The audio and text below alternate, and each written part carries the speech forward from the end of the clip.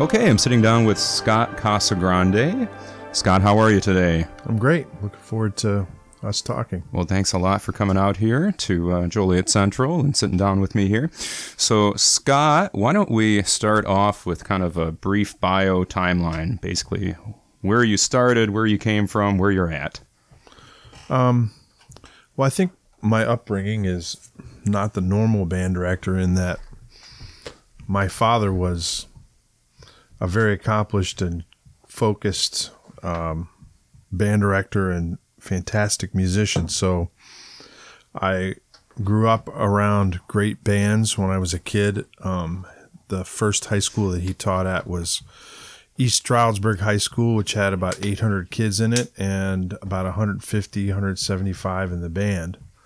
And he was the private lesson teacher. So my house was constantly a revolving door of students coming in and taking lessons with him when he wasn't teaching at school. And the town was really revolved around the band program. It was a source of great pride. And so the respect for the band and the accomplishments and the things that they did was a real important influence on me when I eventually became a young band director. When I was in middle school, we moved to Fairfax County, Virginia, which is a very well-known area for great bands. And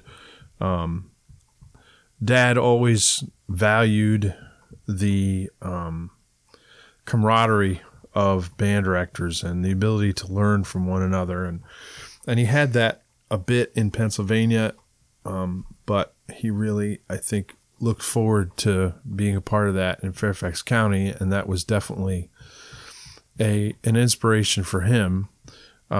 His first school was not a very accomplished one, and that was very frustrating for him to grow that, but he eventually did with a lot of blood, sweat, and tears, and then eventually he moved to Woodson High School, which became a powerhouse, great band program, and one with a great reputation and history.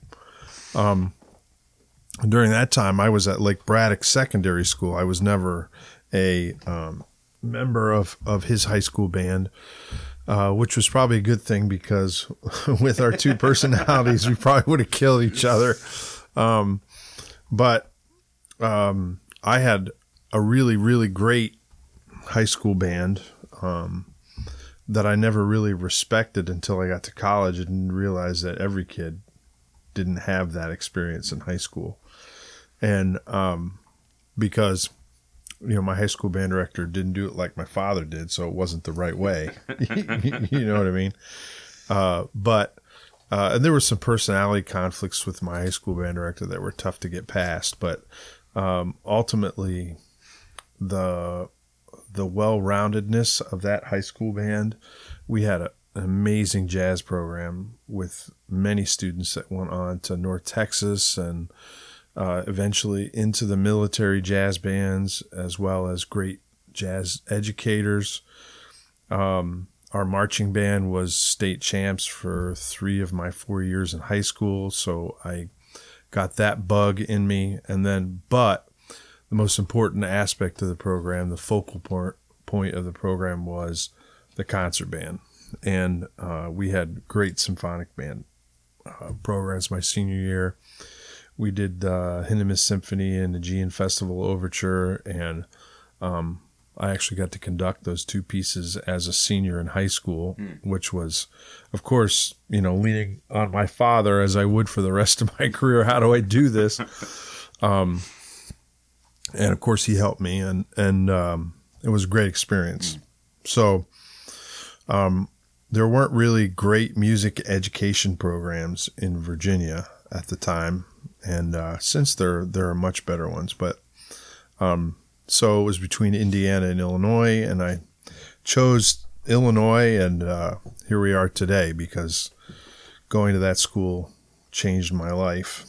And the people that I met there and the great teachers and the experience, the camaraderie of my classmates, many of whom I still stay in touch with. And the energy that was on the campus at that time was so cool. And I loved every minute of it. It just lit my fire like I didn't know it could be lit. I mean, my fire for music was lit when I was in high school, but my fire for music education got lit at University of Illinois.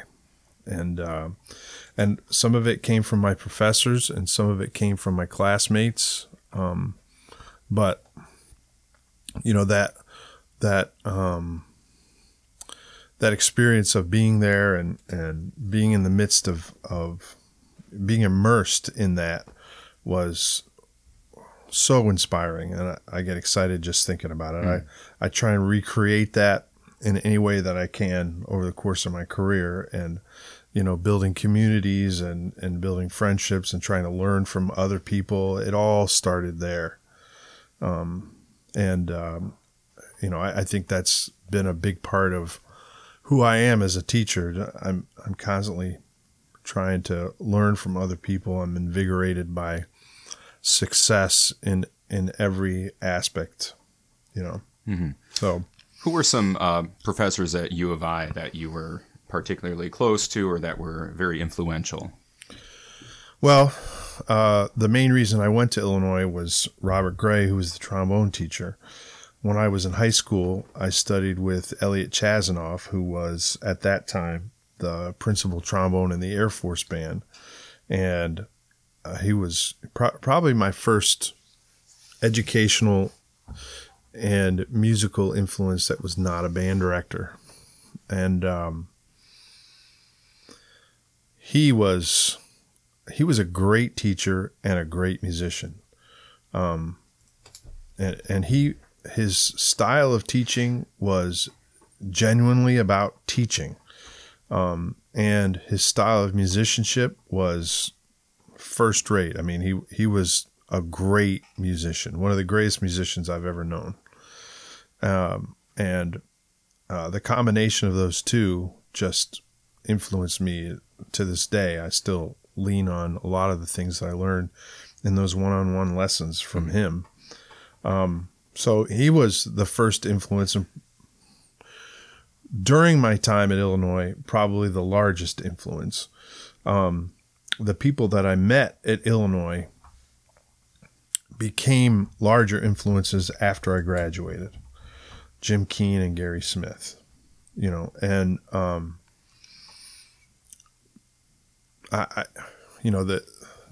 Gary's genuine joy in music and teaching was palpable. I mean, I still remember the first marching band rehearsal, and Gary just got up on this podium, and he had the whole 350 marching Illini around him, and just the intensity and the excitement that he brought to that rehearsal, I had never experienced before. And it was just pure joy.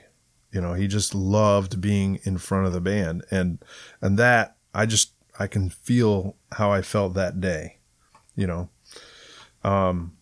The opposite of that was true when I walked into Mr. Keene's rehearsal, and it was pure fear, you know.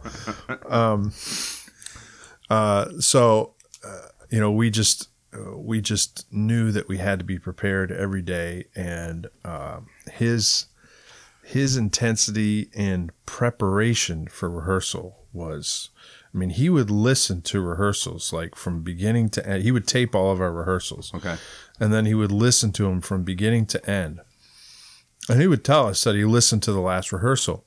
And there were times that I always felt like, you know, he heard things in that last rehearsal, and he called us on it the next rehearsal, but we didn't do it that rehearsal. I'm like, what is he talking about? Like, I didn't hear that. And I mean, you know, that was probably a rarity, but, you know, even at that point, his ability to hear things was just, you know, I don't know anybody that has ears like he does. I mean, he can walk in front of a band to this day. And I'm still learning from him on how to make a band sound better. And the way that he structures rehearsals and his pacing, and the way he hears things and reacts to things is just, there aren't many people better than that. Yeah. And so I felt very fortunate, lucky to have the right people in my path, at the right time, with my father always, think about this, do that, it took me a long time too, to realize, like I said earlier, that, my father did it this way, so that's the right way to do it. That wasn't necessarily the case. And it was probably a big part of my growing up as a young teacher is what's my personality, what fits for me, how do I get to the same result, but I can't necessarily take the same path. And I think, that's what most young teachers have, a few people that they're influenced by, and the natural thing is to imitate, and that's what you should do. But eventually, you pick and choose from the people that influence you until you get your own voice. And some of the great teachers, like Dave Morrison comes to mind. I have tremendous respect for Dave. And he gets up in front of a band, and and he's in front of my band often. I can't do what he does because it's part of his personality. But when he comes into a rehearsal and walks out of a rehearsal, the band's different. And it's something about the way he does things. It's something about, just the creative aspect of his creativity is off the charts in his brain. He's just constantly creating. And the teaching, when he teaches, the creativity in his teaching comes out. So that's an example of someone who has influenced me, but I can't necessarily do what he does. Sure. I've stolen a lot of stuff from him, but the way that he presents it, I can't do that. I have to be myself. Yeah. So it's interesting. As you're talking about your father, I teach at the school that I went to. Yeah. So, these people weren't my parents, but in many ways they probably were. Oh, well, a lot. True. Mm-hmm. I walk in here each day. I don't really tell the kids this too much, but I get a little pit in my stomach every day just because I take the job seriously. Mm-hmm. Sometimes I'm just going, yeah, what am I doing? And my high school band director actually comes around a lot still. That's cool. And it's cool, but I'm still really intimidated. Yeah. Do you still get intimidated by your musical mentors? Fewer and fewer of them. Okay. I think Jim Keane wants to be, so he is, but I push back more and more, I think, to his chagrin and probably mine too, because, but I don't know. I've been doing it a long time, and the people that I look up to are probably, I like, like some of the people that you have interviewed here, I consider good friends, but I also consider really big mentors. Mm-hmm. And, I can talk to them about anything, but at the same time, I'm always learning from them. Sure. We talk about sports or wine or food or, but, band and music always comes into the picture at some point. I'm just trying to see how nervous I'm going to be in 20 years. So as we kind of move on here, you've got, I think, one of the top programs in the state. And don't take this the wrong way. I thought they sounded phenomenal 5 years ago. They're better now. So, again, don't take that the wrong way. It's just like, so what to you makes a great high school band program? Wow, that's a loaded question. And I didn't give you that question ahead of time. I'm sorry. No. I can answer that question because it's something I think about all the time. I think, there's a balance. It's, it's just like anything in life. I mean, there has to be balance, and there has to be, in a band program, there has to be a balance of attention to music and attention to kids. And there are many band programs that lose that balance. And, I read a great article by Craig Kirchhoff recently, where his point in the article was, are we teaching kids to love music, or are we teaching kids to love our band program? Mm.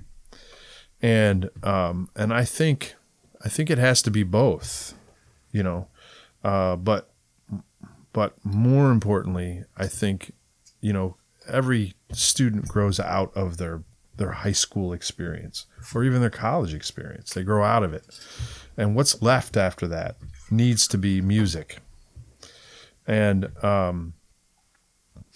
think so many band directors can't see past the fact that, their kids love to be in the band hall, and the kids love to be together, and they love to travel together, and they love to do everything together. I mean, it's the development in their life where they're getting confidence about their relationships with other people. In a social club. Yeah, exactly.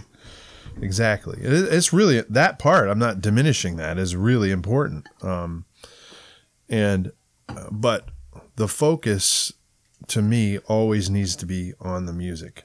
We have record numbers of people involved in music education in the United States right now. Yet, professional orchestras are closing their doors. Professional choirs, professional bands are closing their doors, and because they can't gain an audience. And why is that? Part of that is because music educators have not taught their kids how to love artistic music. And that also goes back to colleges too, in my opinion. Colleges are not teaching music educators to be great musicians, and teaching them to love great music. I mean, how many university band professors, band teachers, band conductors are focused on developing the band literature, which is important. It is.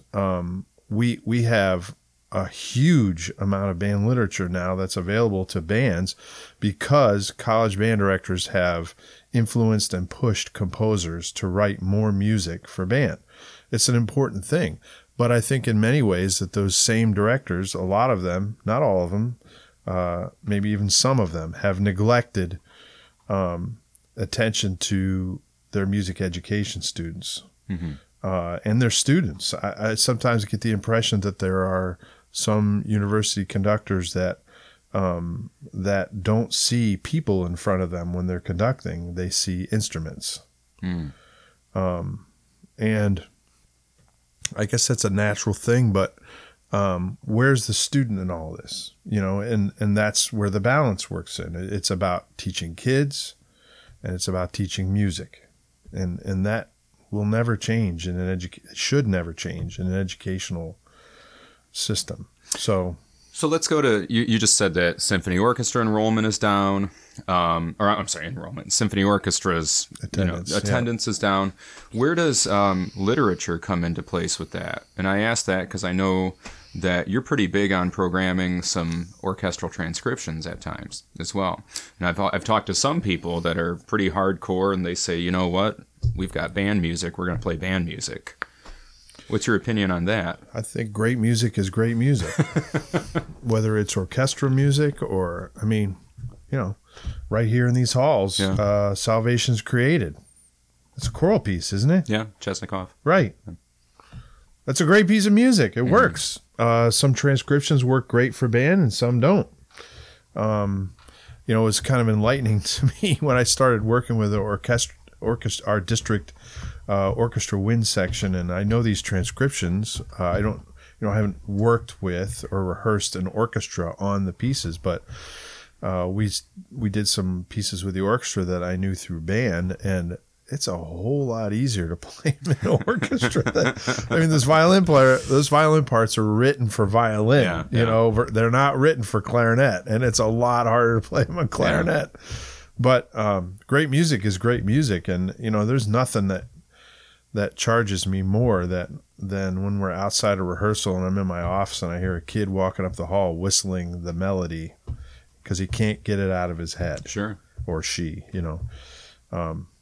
That's my life. You know, I'll get a song in my brain, and you know, at times at night I'll be looking at the ceiling. I can't go to sleep because I can't get it out of my mind. Yeah. And there are to bring that to other students is really gratifying. Sure. Because I worry about that here. We have an orchestra program here. We have a symphony orchestra that meets outside of school, but not every band kid is involved with that. Mm-hmm. A lot of the choir kids are not involved at all, unless they're doing something with vocal included. And then we have an AP music theory class, which, you know, 12 to 15 kids are involved with that. So then in our band program of about 120 here, I'd say we've probably got 80 kids that are not touching orchestral music at all, unless we program it here, which kind of concerns me a little bit because that's good stuff. You know, we don't want it to die. Right. At the same time, of course, we have those band pieces that if we don't program band pieces, no one's going to write for band anymore. You know? Yeah. Well, I mean, it's, you know, the commissioning of band music is such a an enigma for me. Because, I mean, on the one side, if we don't commission composers to write for band music, they're not going to. And we want to encourage the ones that are doing really good work. We want to encourage the ones that have potential. Because if they don't get encouragement, they're not going to get better. In other words, if they don't get work, they're not going to get better. Sure. So, I mean, I think, you know, on the other side of that, there are many composers that saturate the market and saturate themselves. You know, they're not coming up with fresh ideas. And, you know, I once had conversation with Dana Wilson. We had him out to the school. He's a fascinating guy, and I always have loved his music because it's fresh. Mm-hmm. And I asked him that question. How do you stay fresh? How do you come up with new ideas? And he said, when I'm not writing, I'm a jazz pianist. I had no idea. He uses a lot of syncopated rhythms, sure. And there's some, you can hear a jazz influence, but I mean, Leonard Bernstein had a jazz influence, and there are other great composers that had a sure. jazz influence, but you know, I just, since he said that, I've noticed more of that, but he had a mechanism which was fascinating to me, how he got away from overwriting and creating new pieces that were, you know, interesting and fresh. So I think, you know, again, you know, there are a lot of composers that were hot, you know, and the band directors all of a sudden start buying everything that they ever wrote, and they maybe had one good piece, you know, and there's so many band directors in our world, Don, that just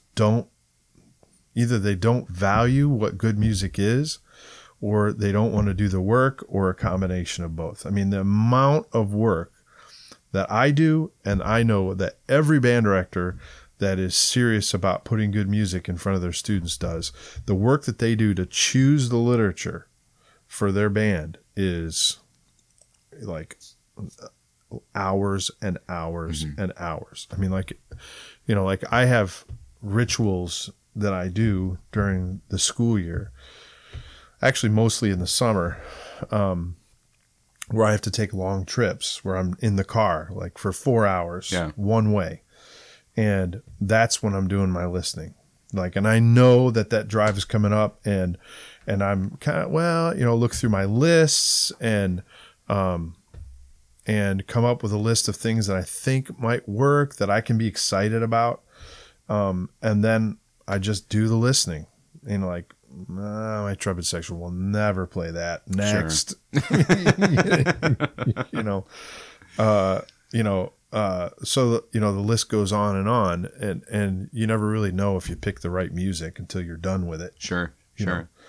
But that process is oftentimes, it appears to me that band directors don't go through that process and spend as much time as they should. That's our curriculum. A classroom teacher, they have the advantage of, in most cases, they have the consistent curriculum from year to year. Yeah. Our textbook changes every concert, and so I think it's really important that band directors spend the time, and I love music. And so it's not work to listen to all that music. And if I decide that I'm not going to do that piece of music, I still grow as a musician, having gone through that process, That's a great point, because I think sometimes we, as band directors, will say, this piece doesn't work for our band, and then we just don't listen to it again. Right. Right. But you're right. We do grow as people. We grow as musicians with that. Every person that has sat in that chair has said a version of what you said, in that picking the correct literature is, for lack of a better term, instrumental, in our success. So let's say somebody that's either new to this or just wants to turn a corner and say, all right, I got to start doing that. What are the resources for them? Do they just go on Pepper? Do they get the teaching music through performance books? Do they get the U of I CDs that are out there? What do you think? Everywhere. I mean, with the internet the way it is, I mean, God, I go through the same process in picking jazz ensemble literature and picking marching band literature. I mean, they're all three really long processes.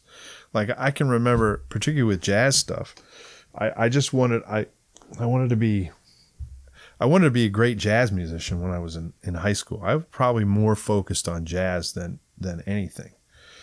And so, there was no internet at that time. My dad used to drive me downtown DC, and we go to the jazz record store, the Washington version of the Jazz Record Mart, and we'd spend all afternoon there. I just leaf through records and I don't know this person, and I make a mental note, or I buy the record, if I could. So it's just research. It never stops. I think the first step is just listening, and one of my great influences as a band director was going to the National Concert Band Festival. In 1992 was the first one, and that was my third year of teaching at the time. And, we just graduated from college, where I was surrounded, immersed in music all the time. And then you go out as a young band director, and it doesn't sit in your lap anymore. Yeah. You're pulled out of that environment, and you have to look for it. It doesn't, in college, you turn the corner, it's there, and you have too much to choose from. You have to make choices in college, which recital you're going to, what concert you're going to go to, that, all that kind of stuff. And then you go into your early years of teaching, and you now have to look for it. And it's a whole lot easier to find it now because of the internet, but you still have to look for it. And so I started going to the National Concert Band Festival, and that was such a formative time, because I could listen to great bands play great literature for 3 or 4 days in a row. Now, granted, I didn't sit there the whole time. I love band music, but that's an overload. But at the same time, it was different than the Midwest Clinic, because there were no restrictions other than bands could not play. One piece of music could not be played more than once during the course of the weekend. So, which I thought was a positive thing because I didn't hear any doubles. Sure. Like we go to Super State and I think our bands played the same thing. yeah, that's right. I forgot that. That's right. By pure coincidence, which is hilarious. Well, I took your recommendation, though. Oh, did I? That's, yeah. Because back to the literature thing, I texted you one night. I said, I don't know what to do. And you said, what about La Procession? So I don't know if you... No, I didn't do that. You didn't say that? No. I didn't play La Procession. Oh, I thought you did. No? No, okay. no. Well, I gotta cut this part out. What, wasn't it the Gershwin?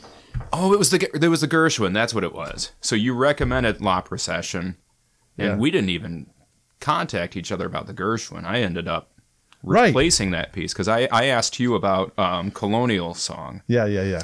And you gave the really nice answer of, yeah, that's really hard, which is like, don't do that, dummy. And I got the message really and took that out and put the Gershwin in there. So that was kind of the Gershwin is much. I mean, and that's why I programmed it because it's a great piece of music and it's like a grade 3. Yeah. And I needed at that point the way that our cycling worked out over the course of that year because we played a 40-minute concert in February, which was hard. Yeah.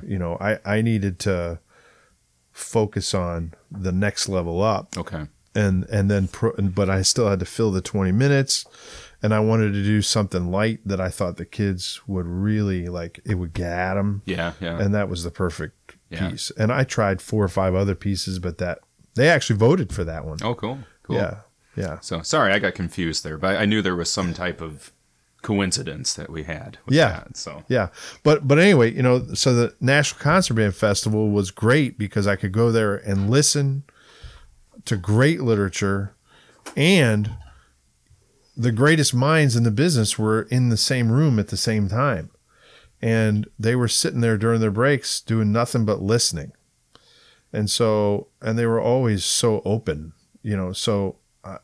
in a break between songs, between bands, during the stage setups, conversations about the literature, or about anything really. But,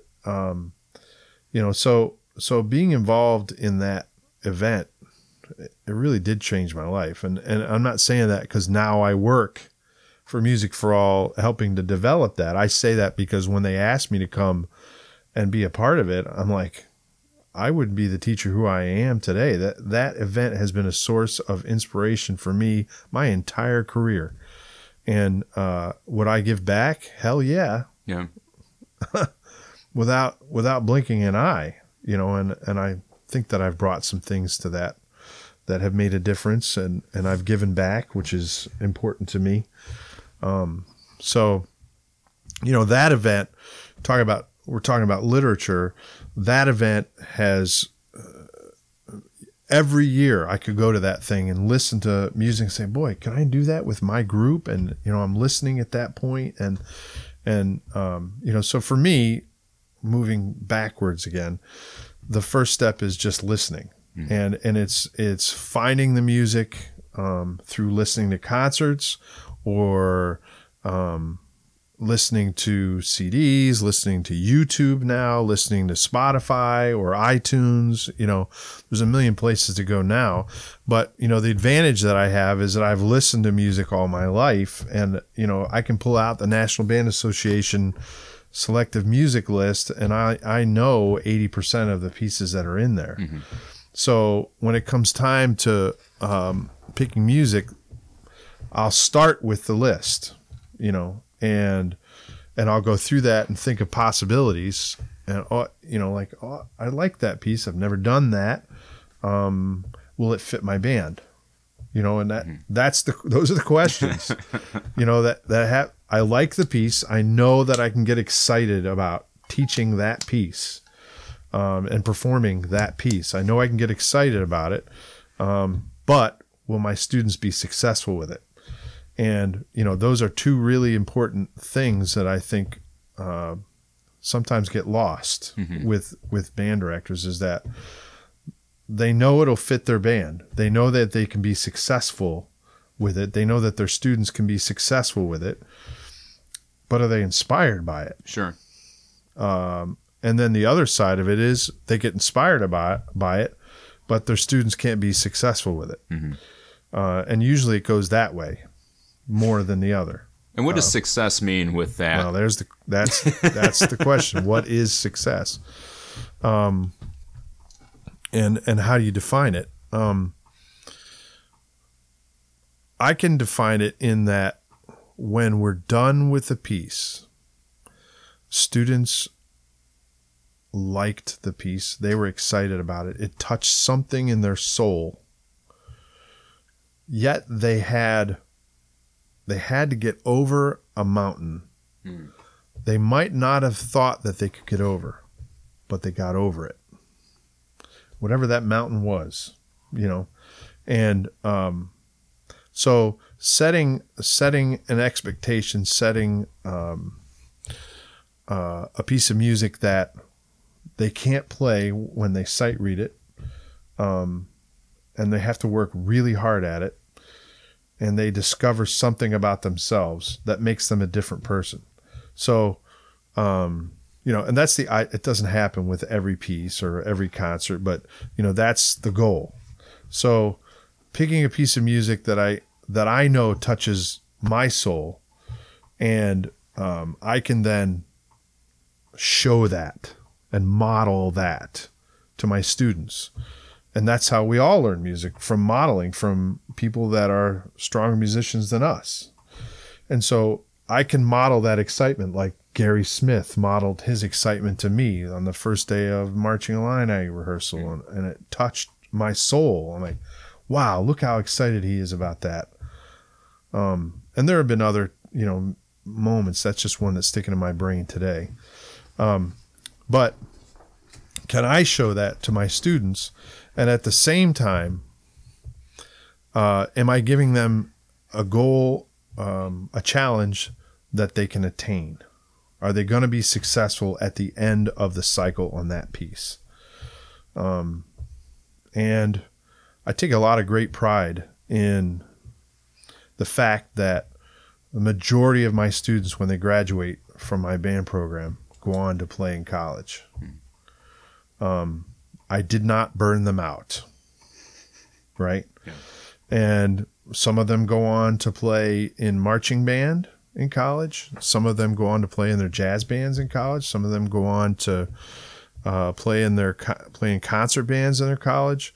A small number of them go into music. I'm proud of that. And I'm proud of the fact that the ones that do go into music stay with it. I think I counted recently, they've got 28 former students that are still teaching. Wow. And 15 professional musicians. And I'm proud of that because somehow those things that I just talked about, with literature, finding the goal that was achievable but not easy, and at the same time touched a part of their soul that music should do. That's always been my goal. Yeah. And the goal, that the achievable goal, how we're defining what success is, really comes from setting what success is in terms of music, right? So the criteria that you see on evaluation form, what's always at the top? What's the number one thing at the top of the sheet? Sound. Never is tone not at the top of the sheet. Yeah. Why? Because that is the hardest thing to teach, I think. Because it's not something you can cram for. It's not something that, I have a test tomorrow, so I'm going to cram for it. I have a concert tomorrow, so today I'm going to play with a good sound. That's not the way that works. It comes from consistent work over a long period of time, and the right kind of work over a long period of time with the right kind of assistance, the right kind of guidance, and developing a concept of sound in the student's brain. So, developing the right sound that is a characteristic sound for their instrument. And at the same time, what is a characteristic band sound, and developing that in their brain at the same time. So, when you say success, the number one thing success for me for a band is the sound that they make. And it's interesting that I evaluate a lot of bands, in my affiliation with the National Concert Band Festival, as well as the Blue Ribbon Award for the National Band Association. I listen to a lot of bands. And, the immediate thing that I hear is the sound. And I even tell my students that. I can tell when I'm evaluating a band within the first 30 seconds whether that's a great band, could be a great band, or it's not, and that's just comes from sound. The same is true when you listen to an individual player. I mean, it comes from sound because its maturity shows up, and work ethic shows up, and all that. There's a million things. So to me, the sound of the band is key, and that's sitting here in this room. When I was a college student, going to Super State every year, and I'll never forget the first time I heard the Joliet Central Band. Have I ever told you this? I'm not sure, but tell it again.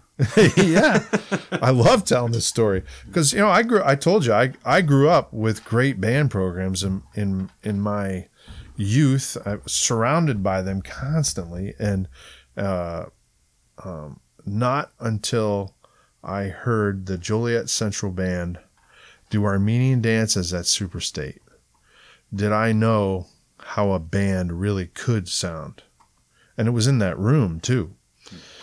And I there was a phrase that Ted spun at the end that just went down to nothing. I mean, it was just, I didn't know where the band ended and the room took over. Like the reverberation in the room. And it was a big band, I'm assuming. That. Oh, yeah, it was a huge band. But the contrast and the restraint that Ted played with, Ted's band played with, and it was, there were these big sounds, beautiful sounds, full, bottom heavy, but, you could hear the middle of the band, those big chords that are all over Armenian dances, which is what Alfred Reed does so well, how he scores for band. And, but then at the same time, the subtle, delicate things that he did in that piece. I mean, you could argue whether Armenian dance is a great piece of music, great piece of music or not. A lot of people don't respect it. A lot of people do. I love it. But it wasn't, and I love Armenian dances more because of hearing Ted Liga do that with the Joliet band. I mean, that was huge for me. And we played Armenian dances in high school. We played it in the Kennedy Center, which was a great experience for me. It touched me at that point in my life. And so when I saw that Joliet was doing it, I love that piece. I want to hear this band play it. And I didn't know it could be that good. So that discovery is always there. But the sound of the band, again, it's just what, fills my heart. Probably the most growth of my teaching has been how to get bands to play in tune.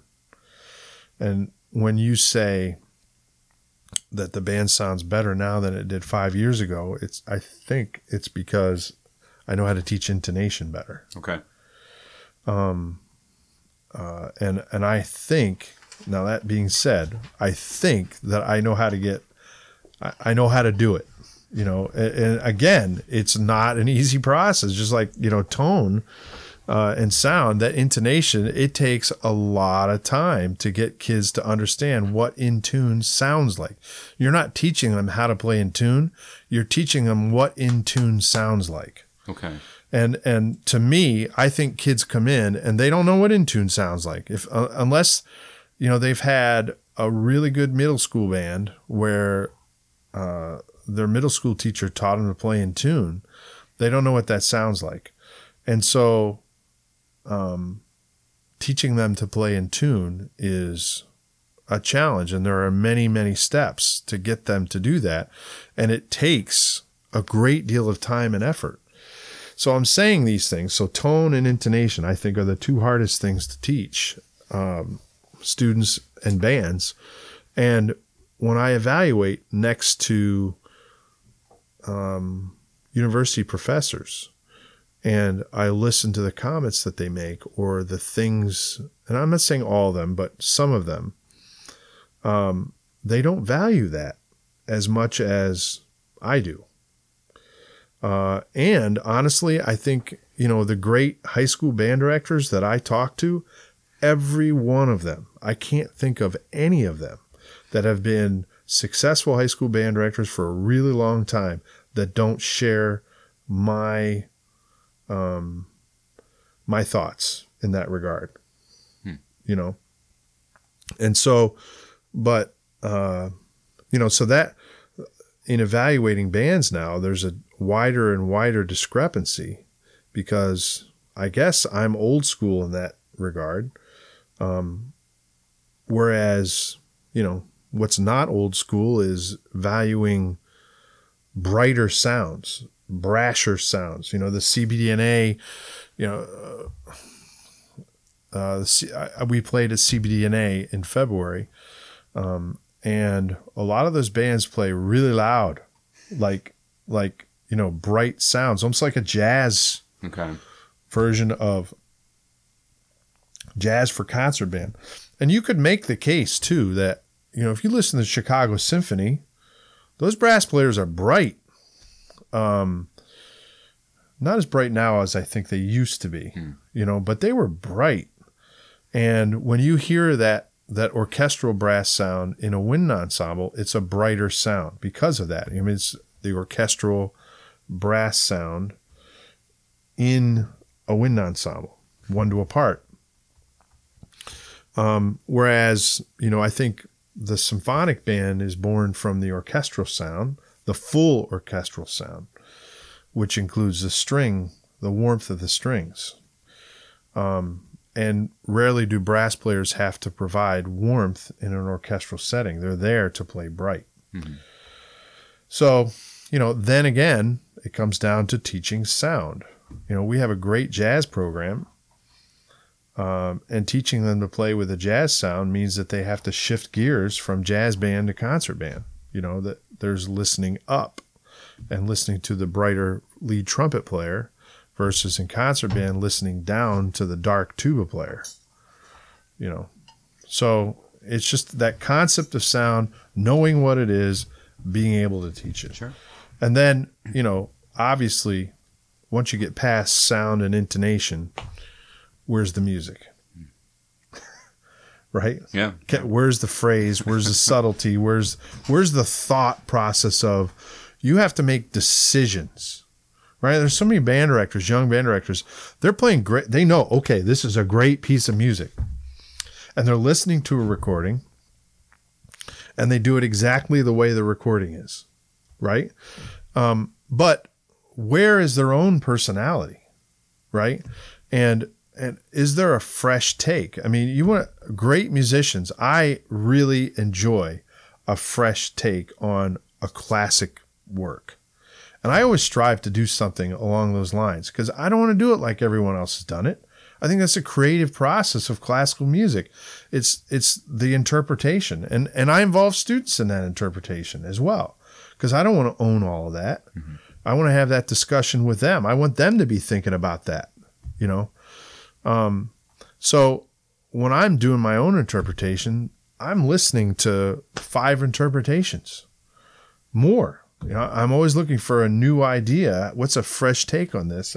sometimes I get burned with that when there is a traditionalist that's listening and only wants to hear it this way, but that is a positive in the new world of music, and everybody wants you to have your own take. And so I find that I get less pushback to doing it, within reason. I mean, it has to be grounded in tradition, but a slight twist that makes sense, not to have a slight twist just to have a slight twist, but one that makes musical sense. There's balance involved with it. There's, just a lot of thought put into it. And I oftentimes you hear it. I mean, a band director gets up and just blows through the piece. They've been concentrating on teaching fundamentals, but they haven't put the thought in on interpretation. Yeah.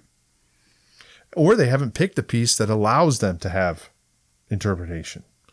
Like, one of the great moments of my career really was we did the Bach Passacaglia Fugue in C minor, and it was Leonard Falcone transcription.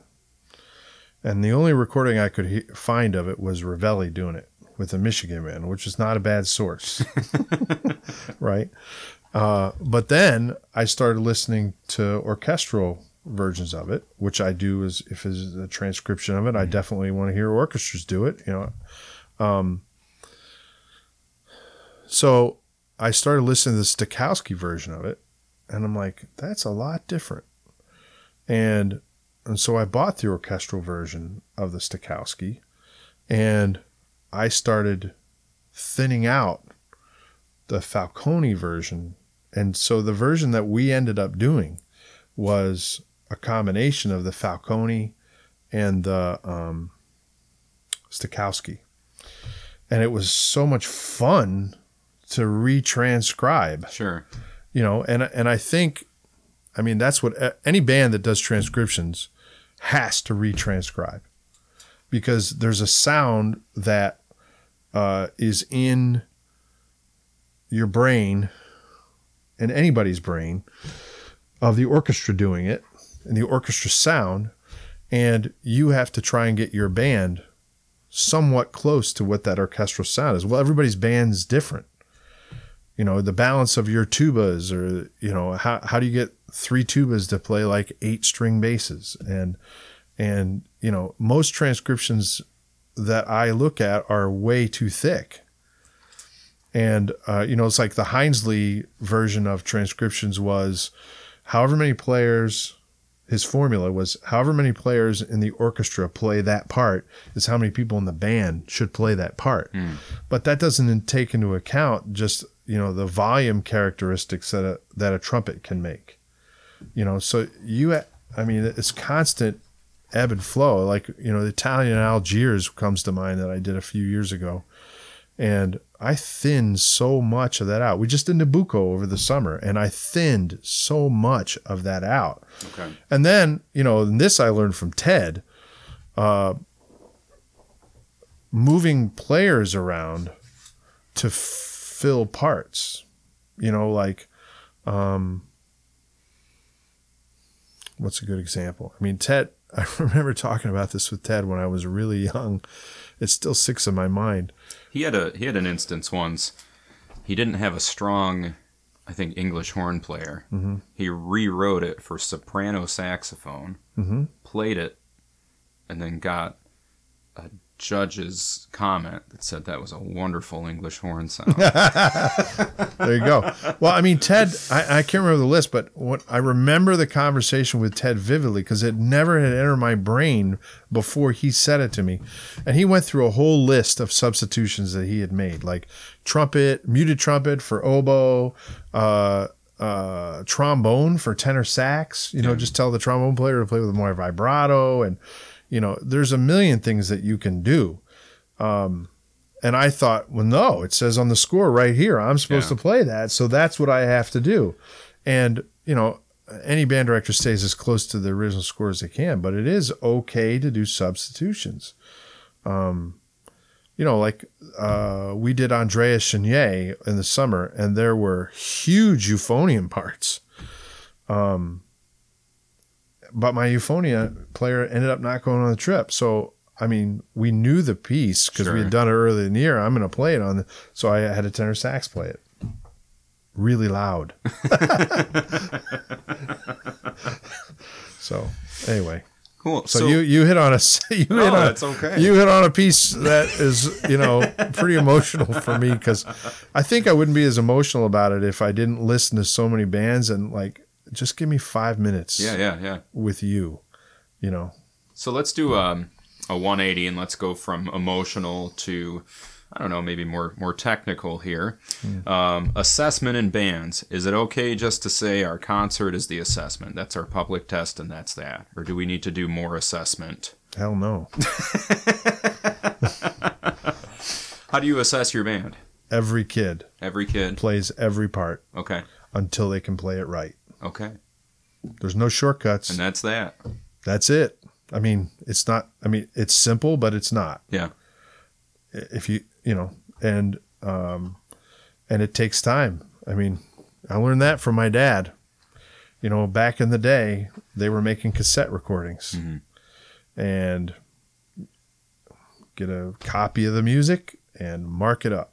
And I still do that because, I use smart music a lot now, and there's programs where the music is a smart music program, and you don't have to listen as a director. You don't have to listen because the program will assess whether they play the part or not.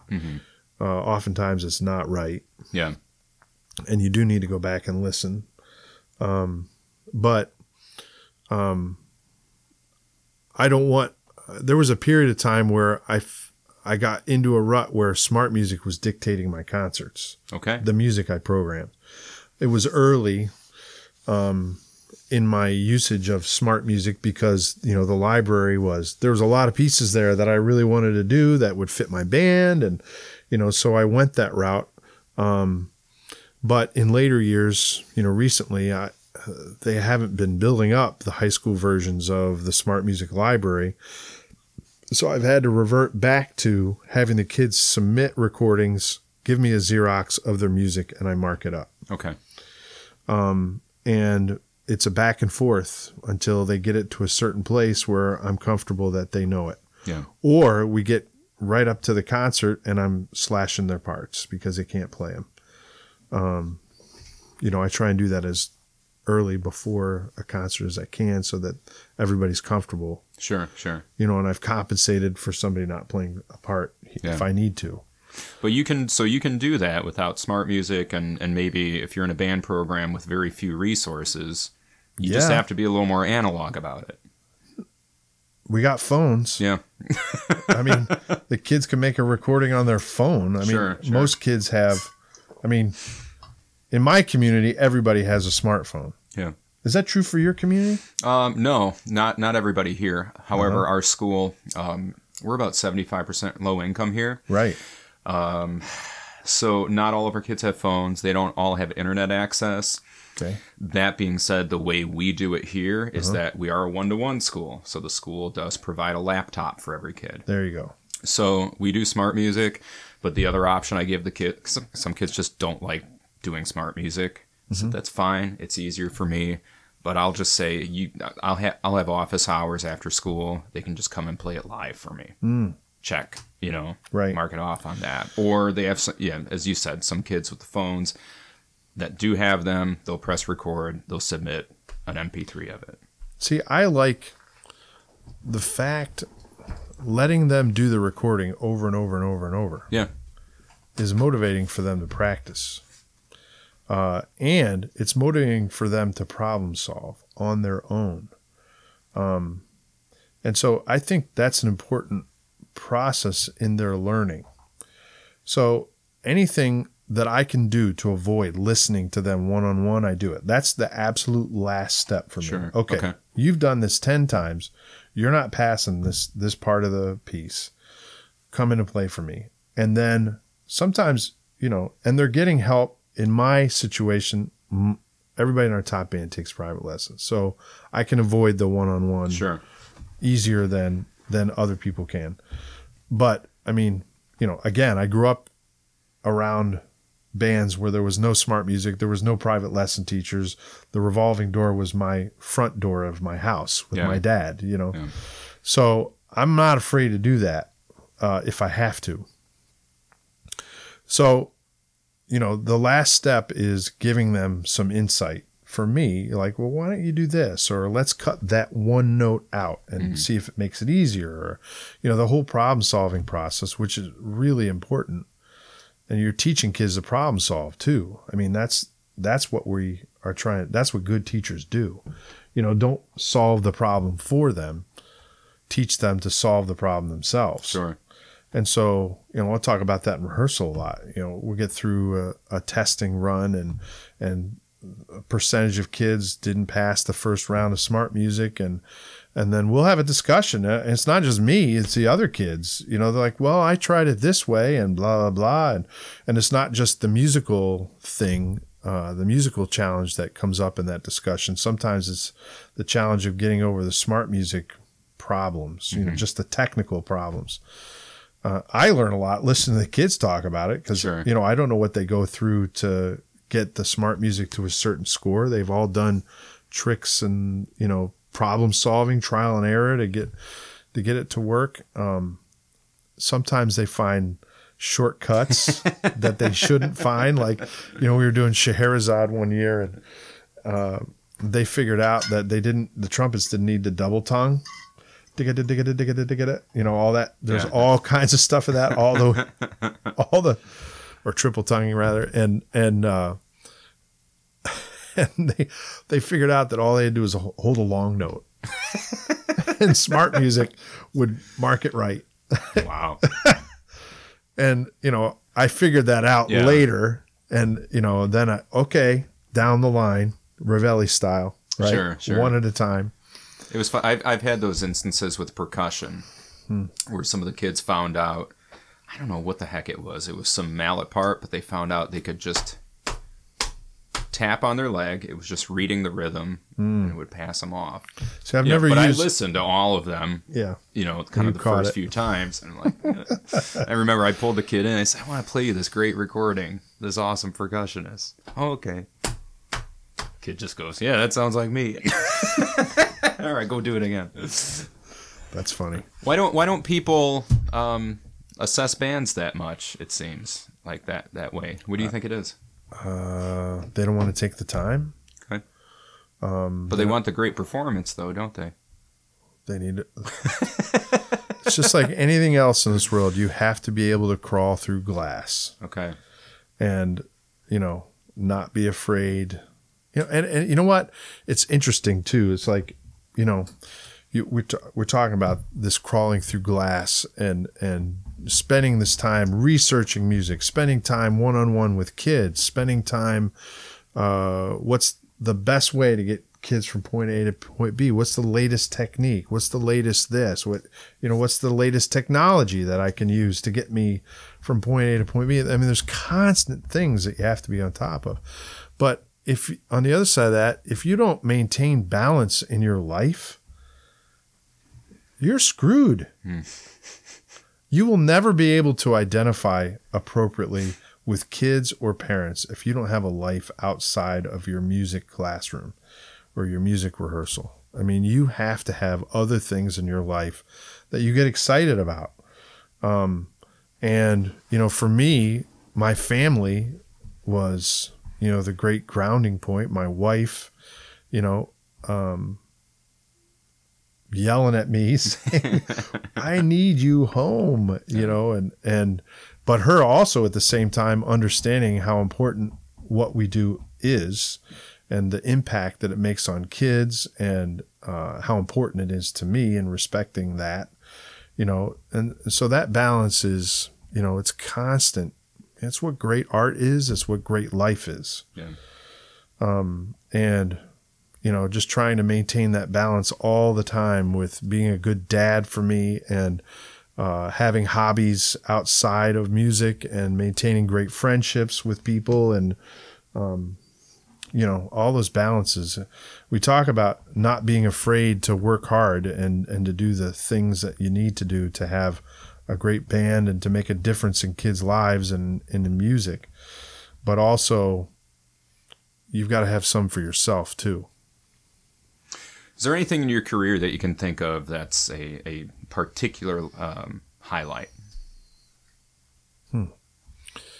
Highlight of my career. Career, not even career, maybe just, it can go outside of that. Any performances you've seen, any places you've been that were because of music or music education? Well, it's always the energy. There's always a surprise of the energy between an audience and the band. And, when I was a younger teacher, I thought, how do I define what a great band is? Like you asked me that question earlier. Well, if I've been to Midwest 4 times and I've been to Superstate, 50 times, and I must be a great band if I do all those things. But those are only measures of what happens in rehearsals and what happens in concerts. And, there are times that I'm surprised by the electricity that happens in a concert. The most electricity I've ever had in a concert was in Italy.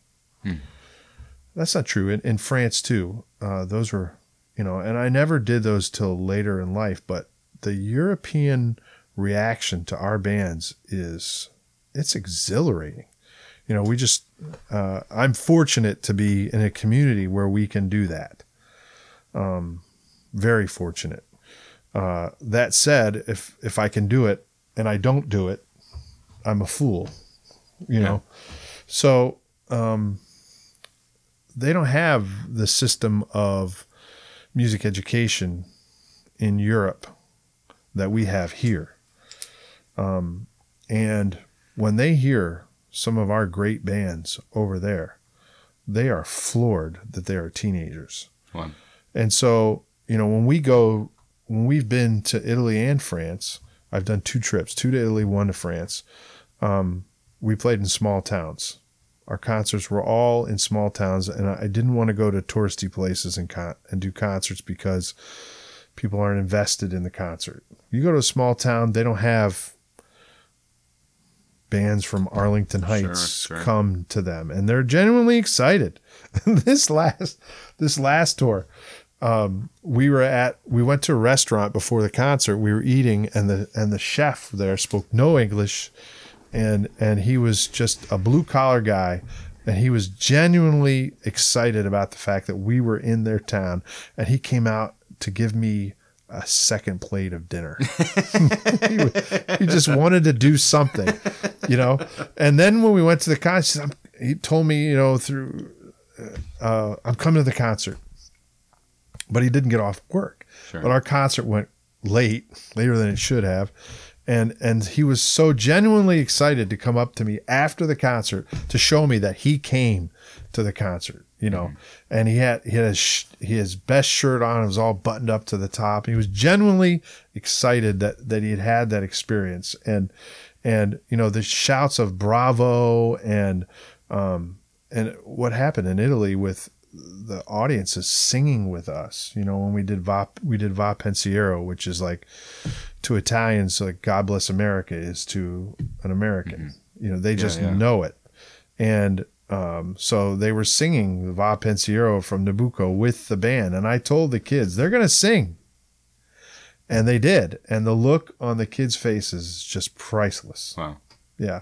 I mean, those are great highlights for me because the excitement of the music was in the room. Yeah. It wasn't just me working harder than everybody else, Yeah. It was me and the kids feeling that and the audience feeling it and the energy, the synergy that happened from those 3 things happening together. Sure. I would say, also the sense of accomplishment in the concerts that we played at the National Concert Band Festival because they were so challenging.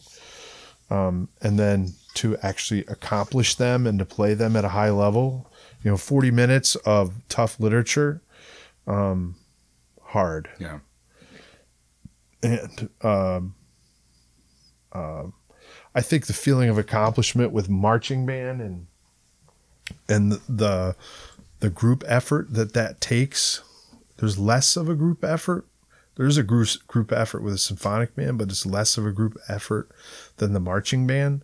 The staff that we lean upon so heavily in accomplishing great marching band shows, and the mentors that I lean on for advice with marching band, and the people that are doing the grunt work, and all the different aspects of having a competitive marching band, and then at the same level doing great music with the marching band, not crap. Where the kids walk away and have a music experience that they will remember. Yeah. They'll have a melody that they'll remember in 30 years versus one that, if they're lucky, they'll forget immediately when they're done with the show, which I see in a lot of marching band shows. Yeah. And then, great experiences with our jazz program where they just play, everything just comes together. Everything locks in. The time is right there. The soloists have a great day. All the stars align, and the difference in the contrast that happen within a jazz performance are significant. Sure. It's just it's why I teach. Those are the highlights of my career, when all the stars align and the connection happens between me, students, and the music. And when the audience gets thrown in on that, that's another level. Yeah, yeah. Well, I think a good place to close out soon would be talking about some professional organizations here. And you mentioned earlier, when we're in college, we're in it. And as soon as you're out of college, you got to find it on your own. Mm-hmm. So can you tell us a little bit about the professional organizations that you're involved with? You've mentioned Music for All, National Band Association, and things like that, and what they can do for bands and band directors. I know you went into the Music for All thing a little bit. What about National Band Association? Well, the National Band Association has been a personal, that's a place where I sought out information. Yeah. When I was a young director, actually, my first experience with the National Band Association was when I was a junior in high school, and I played in the National Honor Band with Arnold Gabriel conducting. That was an amazing experience. One that has stayed. We just had Colonel Gabriel out last February to work with the band. It's the first time he's ever worked with my band, and it was fun to just think back on that experience. But so what the National Band Association meant to me should also be what it means to other band directors. And that is, I learned a lot from the instrumentalist as a young teacher. The journal, the NBA Journal, which is not part of the instrumentalist, is really beneficial because there's great articles in there, a lot of things for all walks of life, all places in the band world where you lie. There's something in there for you, and the National Band Association serves everything and everyone in the band world, and we work really hard to try and have something in there that's going to appeal to every walk. And sometimes we probably don't hit the mark, but we're trying. In that journal. So I think those are the biggest resources in the National Band Association. I think the selective music list, the new one that we just came out with, is awesome. Cody Birdwell at University of Kentucky did the oversee on that, and it was a 3-year process. The book was getting huge, and now they cut it by a third. Okay. And so it truly is selective, and it's still, it's a good it's a great document. I since it has come out, I have it in my backpack. I don't go anywhere without it. I'm constantly looking at it for ideas, especially now as I'm thinking through my process for the music that we're going to play next year. Sure. That's my go-to list. It's a great resource. The online stuff that we have, there's a lot of resources there. The projects that we have are great for band directors. The Blue Ribbon Award is a big award for excellence that rewards depth in the program. Not just, so it's just not about the recordings. It's also about how many students you have that go on to college. How many students do you have that are participating in solo ensemble? How many, that kind of just the breadth of the program. Do you have a program other than your concert band that plays well? Mm-hmm. That's all evaluated in the process. We have an affiliation now that we started with Music for All and College Band Directors National Association that we call the Music Ed Alliance. And our first big project has been the William P. Foster project that I've talked with you about, that rewards schools that have 50% or more free or reduced lunch, underserved schools. And I'm really proud of that. It is so inspiring to hear. We had our first high school submissions last year. These are really good bands, and these band directors are doing more with less. Mm-hmm. I mean, I keep thinking back to what my dad was doing. When I was a young band director, we had the revolving door. There's certain things you can't do now that you could do in the 70s, in terms of conflict of interest and one-on-one, which is, you got to be careful about that now as a teacher. But these guys are all making it happen. I mean, there were 25 submissions. There were some great bands that sent things in. And now those people are going to be part of our process moving forward. And we have them writing articles, and, we have resources on the Music Ed Alliance website for teachers in underserved communities. And it's just inspiring. It's another, so it's not just the NBA in that example. Sure. But the other organizations, all three organizations, providing the resources that they provide best. Yeah. And so we're taking the strengths of all those organizations and using them to compensate for the weaknesses of all those organizations. Sure. Which is really, really cool. Great. Yeah. Well, I appreciate that. We, it was really cool. I think I contacted you a year or two ago, and wanted to just sit down with you and pick your brain. And, I remember being a little intimidated because we hadn't really met much before that, but you were just the nicest guy. We sat down, had dinner, and just talked band the whole time. That's what it's about. And that's what I love about this profession, too. I think we've got some of the best professional development, things like Music for All, Midwest, IMEA, things like that. The kids are involved, the students, the teachers are involved, parents get to come watch. We've got experts in the field like you that are helping out.